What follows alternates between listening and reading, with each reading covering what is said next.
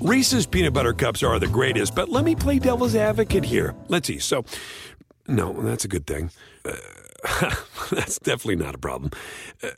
Reese's, you did it. You stumped this charming devil. At Bet365, we don't do ordinary. We believe that every sport should be epic. Every basket, every game, every point, every play. From the moments that are legendary to the ones that fly under the radar. Whether it's a three-pointer at the buzzer to tie the game or a player that goes 2 for 2 at the foul line. Whatever the sport, whatever the moment. It's never ordinary at Bet365. 21 plus only. Must be present in Virginia. If you or someone you know has a gambling problem and wants help, call 1-800-GAMBLER. Terms and conditions apply. This episode is brought to you by Progressive. Most of you aren't just listening right now, you're multitasking. But what if you could also be saving money by switching to Progressive? Drivers who save by switching save nearly $750 on average, and auto customers qualify for an average of 7 discounts. So multitask right now. Get your quote now at Progressive.com. Progressive Casualty Insurance Company and affiliates national average 12-month savings of $744 by new customers surveyed who saved with Progressive between June 2022 and May 2023. Potential savings will vary. Discounts not available in all states and situations. No, not a measure of stick for myself. I mean, I think for this team going into a hostile environment, as you said, playing against a great quarterback, a good offense, great team. I mean, a team that has been the team of the last 2 years or the last few years, I'd say, and just knowing how explosive they are, the star power they have. As I said, going into their environment, it's a great challenge for us as a team. Challenge for our offense and our communication. Challenge for us to just stand and play in the ups and the downs, and excited to go into it and be a great atmosphere and ready to go at it. Dak Prescott, quarterback of the Cowboys, 7-2. We'd regard them as the best team in the league right now, but for that, I still don't know what the hell happened game against the Denver Broncos. They go into Kansas City. It's a great couple of games for the Cowboys to let everyone know who they are. They got the Chiefs and they got the Raiders on Thanksgiving, 4 days apart. Can the Chiefs look, we talk so much about the Kansas City offense. Can the Chiefs defense handle what the Cowboys are able to throw at them, both running and passing? I'm not sure this Chiefs defense, which has gotten better in recent weeks, I'm not sure they're ready for what's about to happen to them. You know, Mike, I found it really interesting. On Sunday night, midnight, I spoke to Patrick Mahomes just about what a weird season this has been so far. And one of the things I asked him in the course of that conversation was basically, do you ever just sort of ask yourself, maybe stare at the ceiling at night? Do you ever say, man, what's wrong? What's wrong with me? What's wrong with us? And he said, no, I don't. And that says something to me that I really like.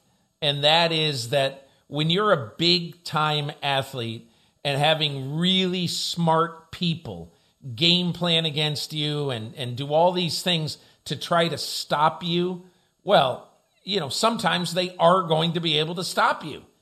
And that is what's happened to Mahomes, I think, at times this year. And I only bring that up because I am totally fascinated with what the Dallas Cowboys are going to do. You saw what Dan Quinn did last week in totally undressing Matt Ryan. Now he's going to face a better offense this week in Kansas City than he faced last week against the Atlanta Falcons. But I'm telling you, I think the most interesting part of this game is what is Dan Quinn going to do with Micah Parsons? Because we've seen it at times this year. Micah Parsons is like the old monster back.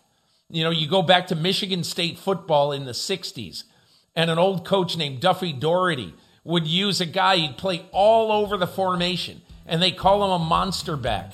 And now Micah Parsons has the ability to rush the passer, to play linebacker, a classic linebacker, or to stop the run. And to me, that is going to be the big question this week. What does Dan Quinn do with Micah Parsons? And can Micah Parsons neutralize the most gifted quarterback playing right now? Well, and the Chiefs have struggled, and they finally had a breakthrough game on Sunday night. I don't know how much stock to put in it. I still don't know how healthy Patrick Mahomes is, and I wonder if he's lost just a little bit of that edge that made him the guy who could keep a play alive just long enough to whip the ball sidearm style into an open receiver's hands 30 yards down the field. I feel like those openings aren't there like they used to be, although Sunday night it seemed different against the Raiders than it has been. But even if he's at full capacity, I look at this Cowboys team. You talk about Micah Parsons and what they've done defensively with Dan Quinn, and offensively what they're capable of doing. They are balanced. The Chiefs are not and have not been. And this is a great opportunity for the Chiefs to kind of reestablish themselves in a big spot. It's going to be that late afternoon Sunday game with a gigantic audience. I mean, this is a great pre-Thanksgiving Sunday game. We couldn't ask for anything better. The once every 4 years, although in theory it can happen more frequently than that now because of the 17th game and the formula for coming up with it. But this idea of Chiefs-Cowboys, it's always an interesting game, dating back to when they both were in Dallas as the Texans and the Cowboys, and the Texans got the hell out of town because they realized they weren't going to win the hearts and minds and wallets of Dallas. It's a great game. And this is a time, a rare occasion really, when both teams are operating at a really high level to make the game even more memorable. Mike, in the span of 5 days, the Dallas Cowboys are basically going to play the biggest role, I think, of any single team in determining the fate of the AFC West this year. They've got the Kansas City Chiefs on Sunday in Kansas City, and then on a short week for both them and the Raiders, they've got the Raiders on Thanksgiving with that late afternoon window from Jerry World. And a couple of weird things about this, at least in my mind. You remember 8 years ago, because that's how often, cross-conference teams play at teams in the other conference. 8 years ago, in 2013, the Dallas-Oakland at the time, the Dallas-Oakland game was also the late afternoon window on Thanksgiving. So this is the second consecutive trip to Texas that the Raiders have had that short week game on the road and have played the Cowboys. But and look, the Raiders have a lot to prove in the coming few days because they have had two bad games in a row. But I get the feeling that Kansas City has started to solve its problems, Mike. And I think you're going to see a classic. This is not going to be a blowout on either side. I'll almost guarantee you. I think this is going to be a great four-quarter football game. It's got the highest over-under of the week, according to PointsBet, at 56.5, and it could get there and maybe even beyond because both offenses very, very capable of moving the ball and scoring points. And, yeah, a great week for the Cowboys, who have been taken seriously. They had the setback against that AFC West team from Denver, which caused folks to say, what's really going on here? But then they completely stomped the Falcons to reestablish themselves. So, the Cowboys, I think, Peter, before we take our break, I thought they're locked in at the 4 seed. They have a chance to even get the 1 seed. We're going to learn a lot about whether or not the Cowboys are ready to be the best team in the NFC based on what they do Sunday afternoon and Thursday afternoon in games that probably kick off right about at the same time. We'll learn a lot about who these Cowboys are ready to try to become. Let's go ahead and take a break. When we return, Sean Payton may be making an involuntary donation to the charity of the NFL's choice, but it would be money well spent because he came out and said what needed to be said yesterday about the officiating crisis in the NFL. We'll discuss that next here on PFT Live.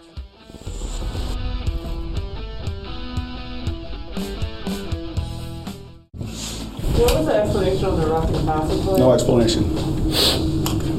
So there wasn't an explanation. What do you want me to say? I was just saying, my opinion on it? Yeah. No opinion on it. How much did the false start on the 2-point conversion attempt at the end change your play calling there? Or? Everything. I mean, it's significant. From the 2 to the significant. Were you thinking before that, like see switch quarterbacks, where you think that's a potential run play with Payton? We'll see. I'm not going to tell you what play it was, Catherine. Well, seriously. Not a play, but I just want to know how much Next that question. changed your opinion. Next question. Obviously, it changes the play when you're on the 2 and you go to the 7. An agitated Sean Payton after Sunday's loss to the Titans, which featured a phantom roughing the passer call, what Chris Sims now calls nothing the passer, that took an interception off the board, gave Tennessee the ball back. They scored a touchdown. Isn't that great? I was searching for something, and he just blurted it out the other day, and it's like, genius. Excellent. Nothing the passer. Anyway, on Monday night, Payton said, hey, it is called roughing the passer. We expect to see roughing, without commenting on any specific plays, mind you. He's being very careful there because he doesn't want to be fined. Here he is from yesterday's Dan Patrick Show, which follows us here on Peacock, talking about officiating generally without delving into any specific complaints he may have about specific bad calls that specifically screwed the Saints on Sunday. Here he is. Those kind of things can happen. You know, I mean, they just and I look at that more from an overall leadership perspective and training perspective, and like that, those problems start at the top, not at the individual crews. I know there's a number of people in our positions that believe these guys should be full time. I mean, that they should be coming back Monday in centralized locations. How are 17 crews ever going to be on the same page when there's a conference call or a Zoom call, and then, you know, that. But that's for another day right now. We have to improve. Yes. Like, we have to. And look, everyone watching and participating and involved in it deserves better. Absolutely. And there are so many different things the NFL can do to improve the officiating, from embracing sky judge / booth umpire / whatever term they want to use for it, to having full-time officials who are engaged actively in meetings and film review and efforts to ensure consistency and accuracy of calls, not just going back to their hometowns where they spend some time on their primary job and some time on their side gig. No, you're all in, skin in the game, fully and completely. This is your profession. You're paid accordingly. That's the problem.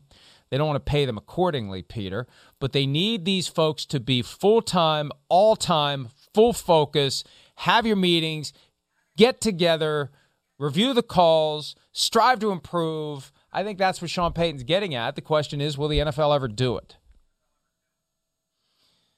Mike, 3 quick points to make about that. Number one, I think the NFL will probably be motivated to think about it if there are 3 or 4 more games like there have been the last 2 weekends. I would argue that the wrong team lost.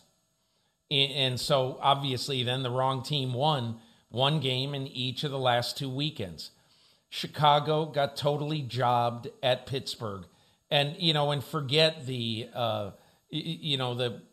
horrendous call on Cassius Marsh, which, look, because Chicago came back and scored after that, it's not as big a deal as it could have been, giving Pittsburgh late in the game a fresh set of downs. The bigger miss in that game was James Daniel, the pulling guard of the Chicago Bears, whiffing or barely touching TJ Watt when Daniel, both feet, are still in the tackle box. Okay. And it was called a low block, and it took away a touchdown from the Chicago Bears. Bears obviously end up losing the game. Then the Saints at Tennessee on Sunday. Obviously, the totally phony roughing the passer call on Caden Ellis of the Saints. And look, the amazing part of this call, okay, is when the referee announces it to the crowd, he said basically head-to-head contact, helmet-to-helmet contact on that. And there was no helmet-to-helmet contact. And the amazing thing is, there's the umpire who threw the flag behind him. He's 5 yards away. There he is. He's 5 yards away, and there's nothing in the way. Nothing. And he called a helmet-to-helmet late hit on the quarterback. It's just utterly preposterous. But, Mike, the bigger issue, the overarching issue, you talk about the sky judge, there are already 2 fixer mechanisms in place. Walt Anderson is watching all these games from the officiating command center on Park Avenue in New York. He has a direct communication line to the ear of the referee in every game that's played. He can say, listen, you got to look at that call again, or let us look at that call again, have a crew conference. It doesn't look good. It doesn't look right. The same thing is the replay official can also buzz down and say words to the effect of, man, that call didn't happen. It's a phantom call. We don't see it up here, or I don't see it up here. But the procedure doesn't allow that. The current procedure doesn't allow that. They don't allow, they have a very limited range where they can assist without the full-blown replay function. Not that the full-blown replay function could even be activated for roughing the passer. I've been an advocate for years of having someone who's dressed out in black and white stripes and walks into the replay booth and is there as a member of the crew who can say, pick up that flag, who can say, drop a flag, who can participate actively in conferences on everything that happens because that person sees what we see. And I think what they're doing now is the baby step toward it, but currently there is no mechanism for anyone telling Barry Anderson, pick up that flag. That's the problem. Other than have a crew conference and discuss that. Are you sure you saw that? You can say that. And so why can't they say that? Why in the world do they say, oh, no, I'm sure about this? If they're telling you from New York or from upstairs that it's a phantom call, you better think very seriously about having a crew conference and picking up the flag. But they're not allowed to. See, this gets back to when it's appropriate to break the rules. And Rams Saints 2018 NFC Championship, all Al Riveron had to do was just say real quickly, press the button, drop a flag. There was interference, drop a flag now, drop a flag now. It would have been a gross and blatant violation of the procedures. And if it had ever come out, the Rams could have complained all they wanted. But who's going to say, well, Rams, you got a point. They violated their internal protocols to drop a flag that needed to be dropped. Nobody would have been nearly as upset as the Saints and their fans who boycotted the Super Bowl. The rating plummeted for that Super Bowl in New Orleans. They didn't want to have anything to do with it after that call. So you have to know when to break the rules. And what you're suggesting, and I think it would have been an appropriate outcome, somebody says to the referee, go have a crew conference, talk about this, because I don't think that was roughing. You can't do it technically, but you can do it practically. I am an advocate of getting to the point where you can do it technically and practically. It's the rule. It's the approach that person in the booth is a member of the crew, has the same standing as the crew, has the same attendance at meetings, knowledge of the rule book and everything, just has the perspective we have at home. That's the biggest problem the NFL has right now. The disconnect between what the officials who are among the gladiators see in real time with the naked eye at full speed and what the rest of us see at home. And if you can bridge that gap with what we see at home and fix the calls in real time, that goes a long way toward not giving us things that we can talk about and complain about and that coaches can complain about justifiably after the games. Look, Mike, something's got to be done. You're right. Sean Payton's right. I'm not even convinced that this is worse than it ever has been because I don't really think that's the case. I think every year there are abominable calls and non-calls, and we scream about it every year. The fact is, however it's done, whether they give the replay official the power that you would give, let's say, a sky judge, or whether you give Walt Anderson in New York or his lieutenants in the officiating command center, whether you give them that power, I do think that something has to be done if you're going to have so many cameras on games that show you things like Caden Ellis never touching Ryan Tannehill's head. And I agree with you. It's not that it's worse. It's that the mistakes are more easily witnessed in high-def 80-inch TV screens across the country. And the NFL is reacting to the criticism by doing nothing, saying nothing. Remember, you used to say, and I credit you for this all the time, when Al Riveron took over for Dean Blandino, during the season, the person who is the liaison between the league office and the media and the fans when it comes to explaining calls, discussing issues in officiating is the most important job in the entire league office. Currently, that position is abdicated. There is no one. And the last 2 weeks, we have gotten a minute to a minute and a half of Perry Fewell reading off of a teleprompter in very conclusory fashion about calls that were proper, not calls that were improper. There's no one there. Their approach is stick their head in the sand and ignore it because the next bright, shiny object is coming. We don't have to talk about our flaws and mistakes because they'll forget about them when the next game is served up. Mike, it's like I said a couple of weeks ago when everyone is screaming about all the controversies around the NFL, the Gruden story, the Washington emails not being released. You know what the NFL counts on? That is a gigantic story for 2 or 3 days, and they count on the white noise of Sunday obliterating everything. Because people don't really watch football to read about emails that the Washington football team or somebody investigating the Washington football team has uncovered. They watch because they can't wait to see Dak Prescott versus Patrick Mahomes. That is the white noise that I'm talking about. It obliterates everything in its path. And so on Monday, it was funny.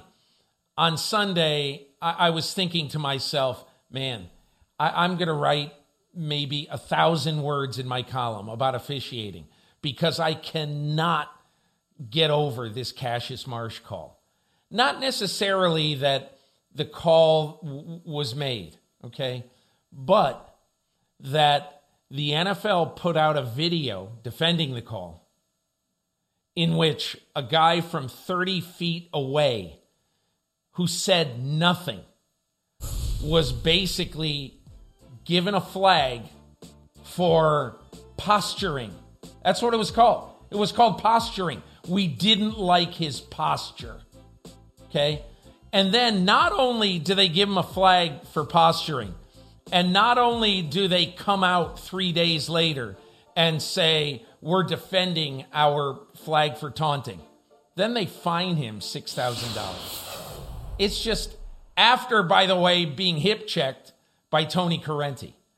And I just, that to me, I don't care what you think about that call, whether that was an egregious call, whatever you think about the call. What followed from the hip check to the confirmation of it on video with somebody from the officiating department, and then a fine is, I can't think of how outrageous and how outlandish it is, but it is.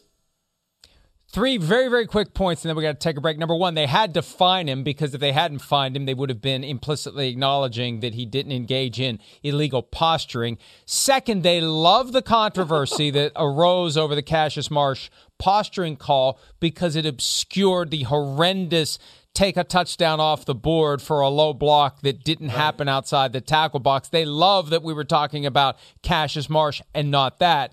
And third and finally, Peter, they've created a standard, posturing, that is not going to be consistently applied. I had a coach send me this week video of Spencer Brown, the rookie Bills right tackle, after pancaking a guy on a 15-yard touchdown run by Matt Breida, who aggressively postured to the Jets sideline. Now, maybe they just think, it's the Jets. They're not going to start a rumble over this. But if you're going to call it, if you're going to call posturing and defend it as posturing, you better be looking for any and all posturing you see. Otherwise, your standard is all over the place, and you throw a flag whenever you feel like it, and you keep your flag tucked away whenever you feel like not throwing the flag. That's the kind of one final question, that Mike. The game doesn't need. Go ahead. One final question before we go to break. Do you think Tony Correni's going to get the Super Bowl assignment this year? I don't. You know what? They could give it to him just as a middle finger to all of us that we don't care. He's doing what we want. But, I don't think we're going to see number 99 on the back of the referee's jersey when February 13 rolls around at SoFi Stadium. That's for sure. Let's take a break. Speed round when we return, getting you ready for more games from Week 11. We'll be back with more PFT Live right after this. Reese's peanut butter cups are the greatest, but let me play devil's advocate here. Let's see. So, no, that's a good thing. That's definitely not a problem. Reese's, you did it. You stumped this charming devil. At Bet365, we don't do ordinary. We believe that every sport should be epic. Every goal, every game, every point, every play. From the moments that are legendary to the ones that fly under the radar. Whether it's a game-winning goal in the final seconds of overtime or a shot on the goal in the first period. Whatever the sport, whatever the moment. It's never ordinary at Bet365. 21 plus only. Must be present in Virginia. If you or someone you know has a gambling problem and wants help, call 1-800-GAMBLER. Terms and conditions apply. Everybody in your crew identifies as either Big Mac Burger, McNuggets, or McCrispy Sandwich. But you're the Filet-O-Fish Sandwich all day. That crispy fish, that savory tartar sauce, that melty cheese, that pillowy bun. Yeah, you get it. Every time. And if you love the Filet-O-Fish, right now you can catch two of the classics you love for just $6. Limited time only. Price and participation may vary. Cannot be combined with any other offer. Single item at regular price. Ba-da-ba-ba-ba.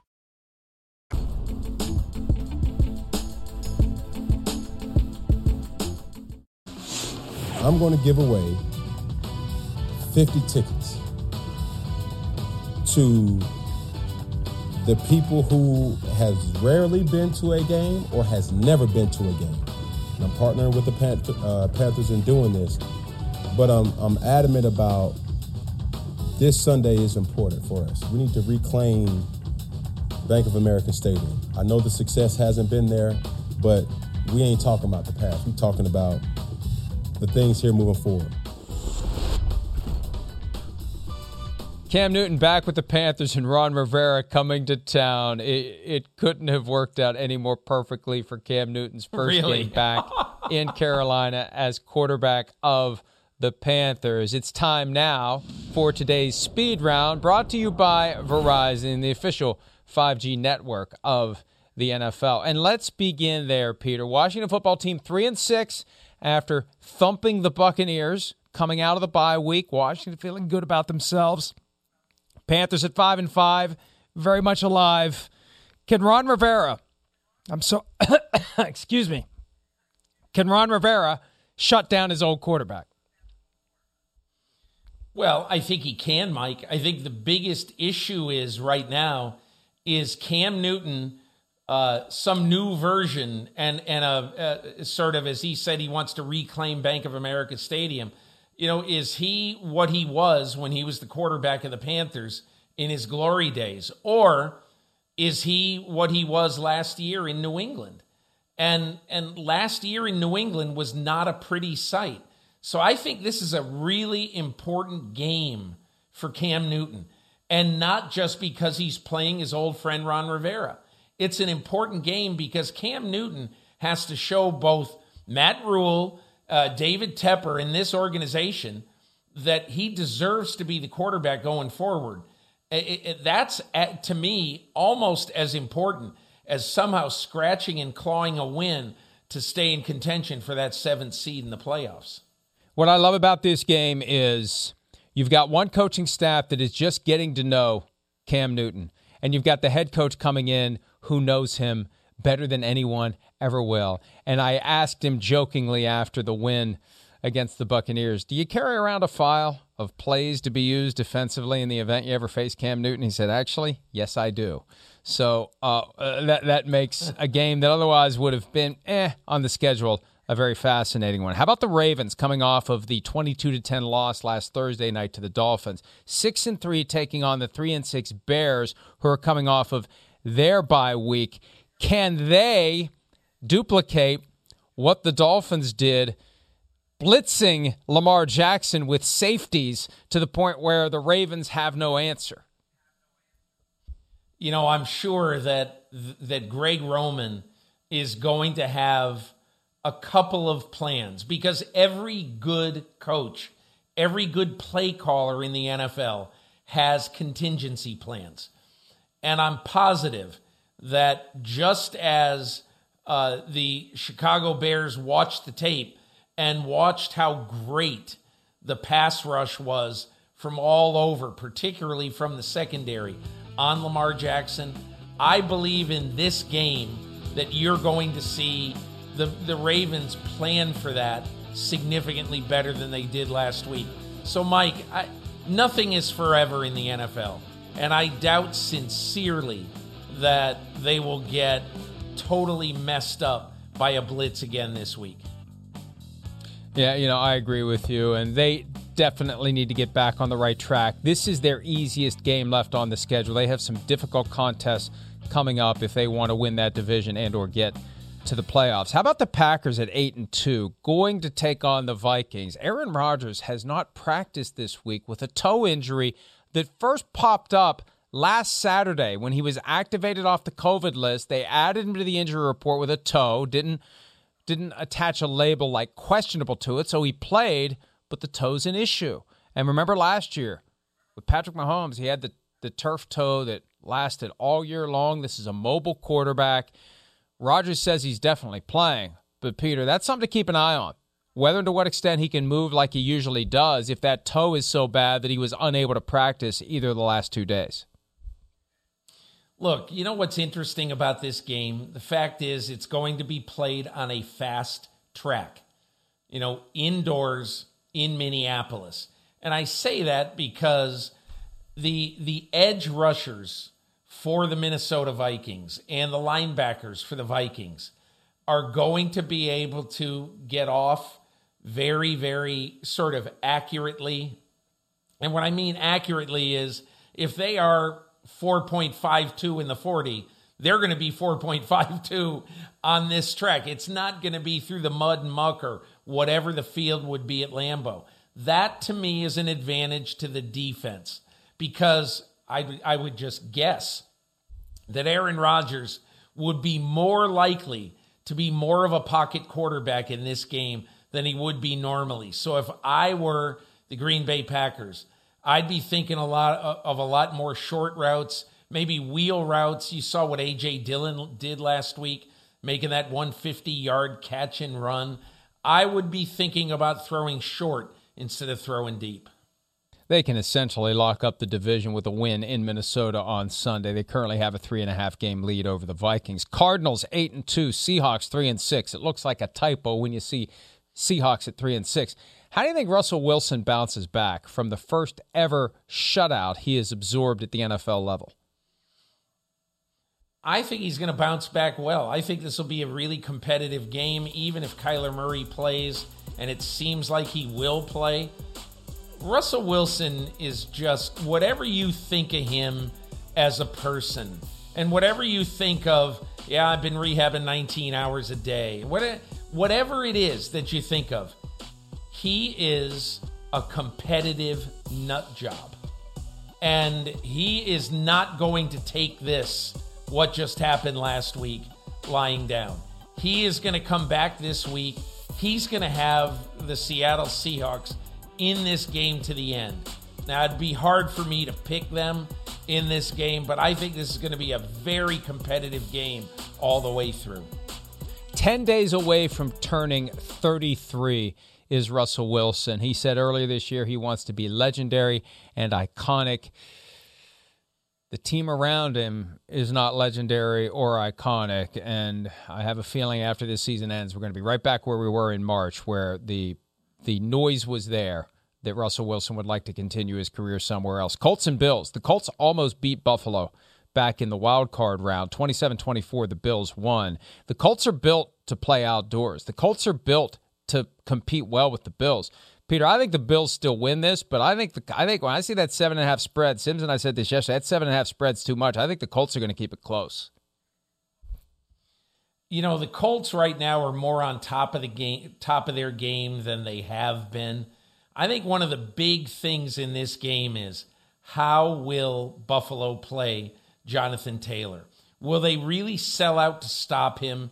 And if so, will that take a little bit of the attention away from Carson Wentz in the passing game? To me, I would really, if I were them, I would be doing everything to stop Jonathan Taylor behind that really good offensive line. I think this could be a game, a breakout kind of game for Carson Wentz. And I think it'll need to be if Indianapolis is going to win it. All right, let's take a break. Show me something draft for Week 11 when this Friday edition of PFT Live continues right after this. Pro Football Talk is brought to you by Verizon, the official 5G network of the NFL.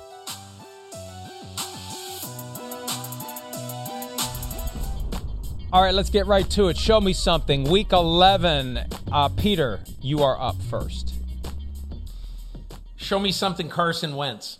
And when you get married to a quarterback for a long period of time, which the Indianapolis Colts have done, they've basically already committed, barring injury, sending their first-round pick next year to the Philadelphia Eagles for Carson Wentz. So they basically are now in a long-term relationship. The first episode of Hard Knocks this week just basically underlines it, underscores it. You can see the relationship. It's all real with Frank Reich and Carson Wentz. They're going forward as a team. Carson Wentz needs to have a big game and to beat some teams that it looks like he shouldn't beat.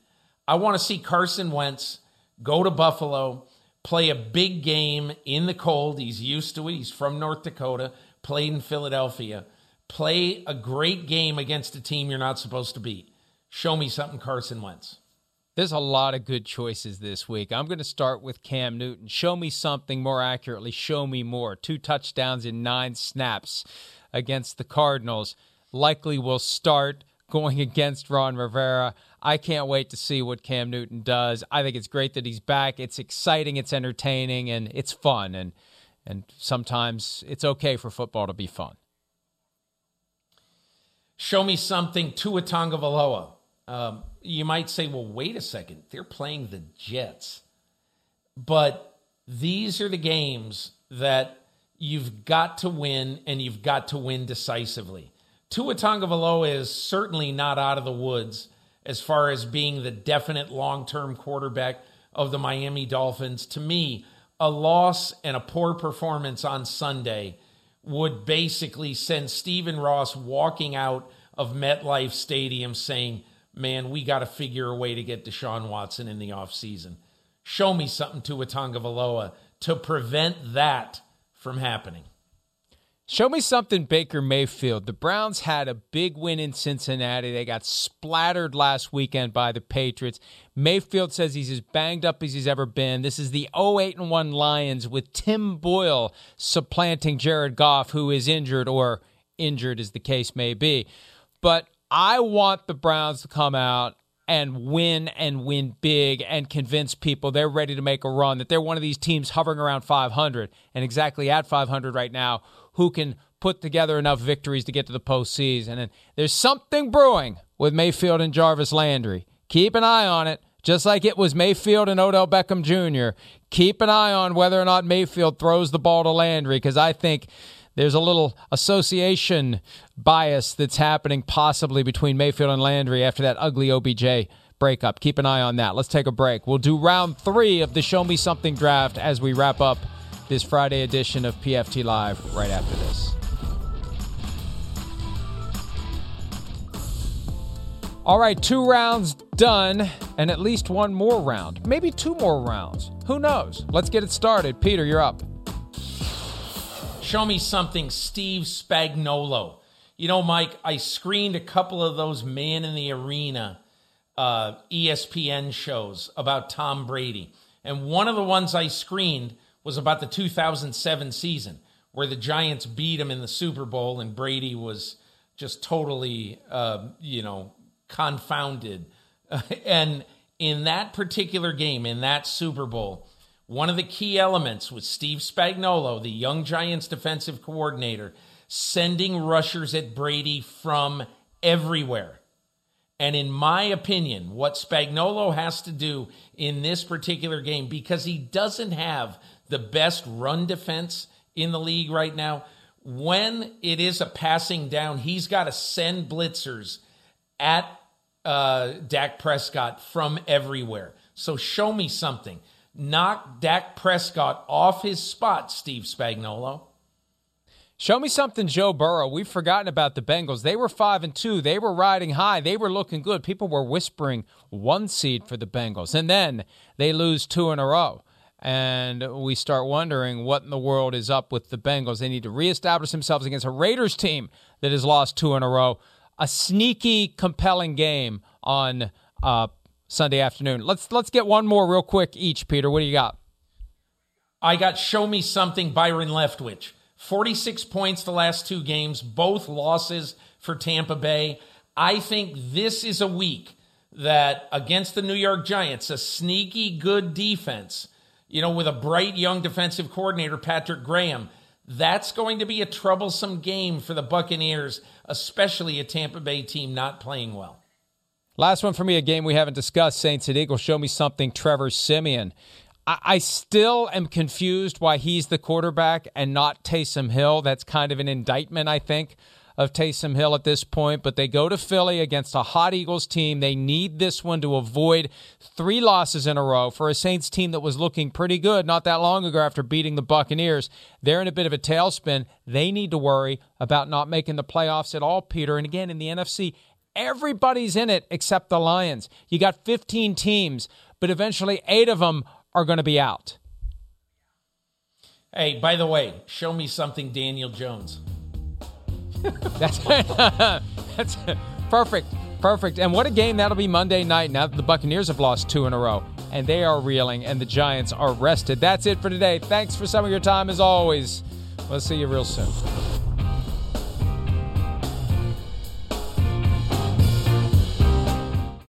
Reese's Peanut Butter Cups are the greatest, but let me play devil's advocate here. Let's see. So, no, that's a good thing. That's definitely not a problem. Reese's, you did it. You stumped this charming devil. Everybody in your crew identifies as either Big Mac Burger, McNuggets, or McCrispy Sandwich. But you're the Filet-O-Fish Sandwich all day. That crispy fish, that savory tartar sauce, that melty cheese, that pillowy bun. Yeah, you get it.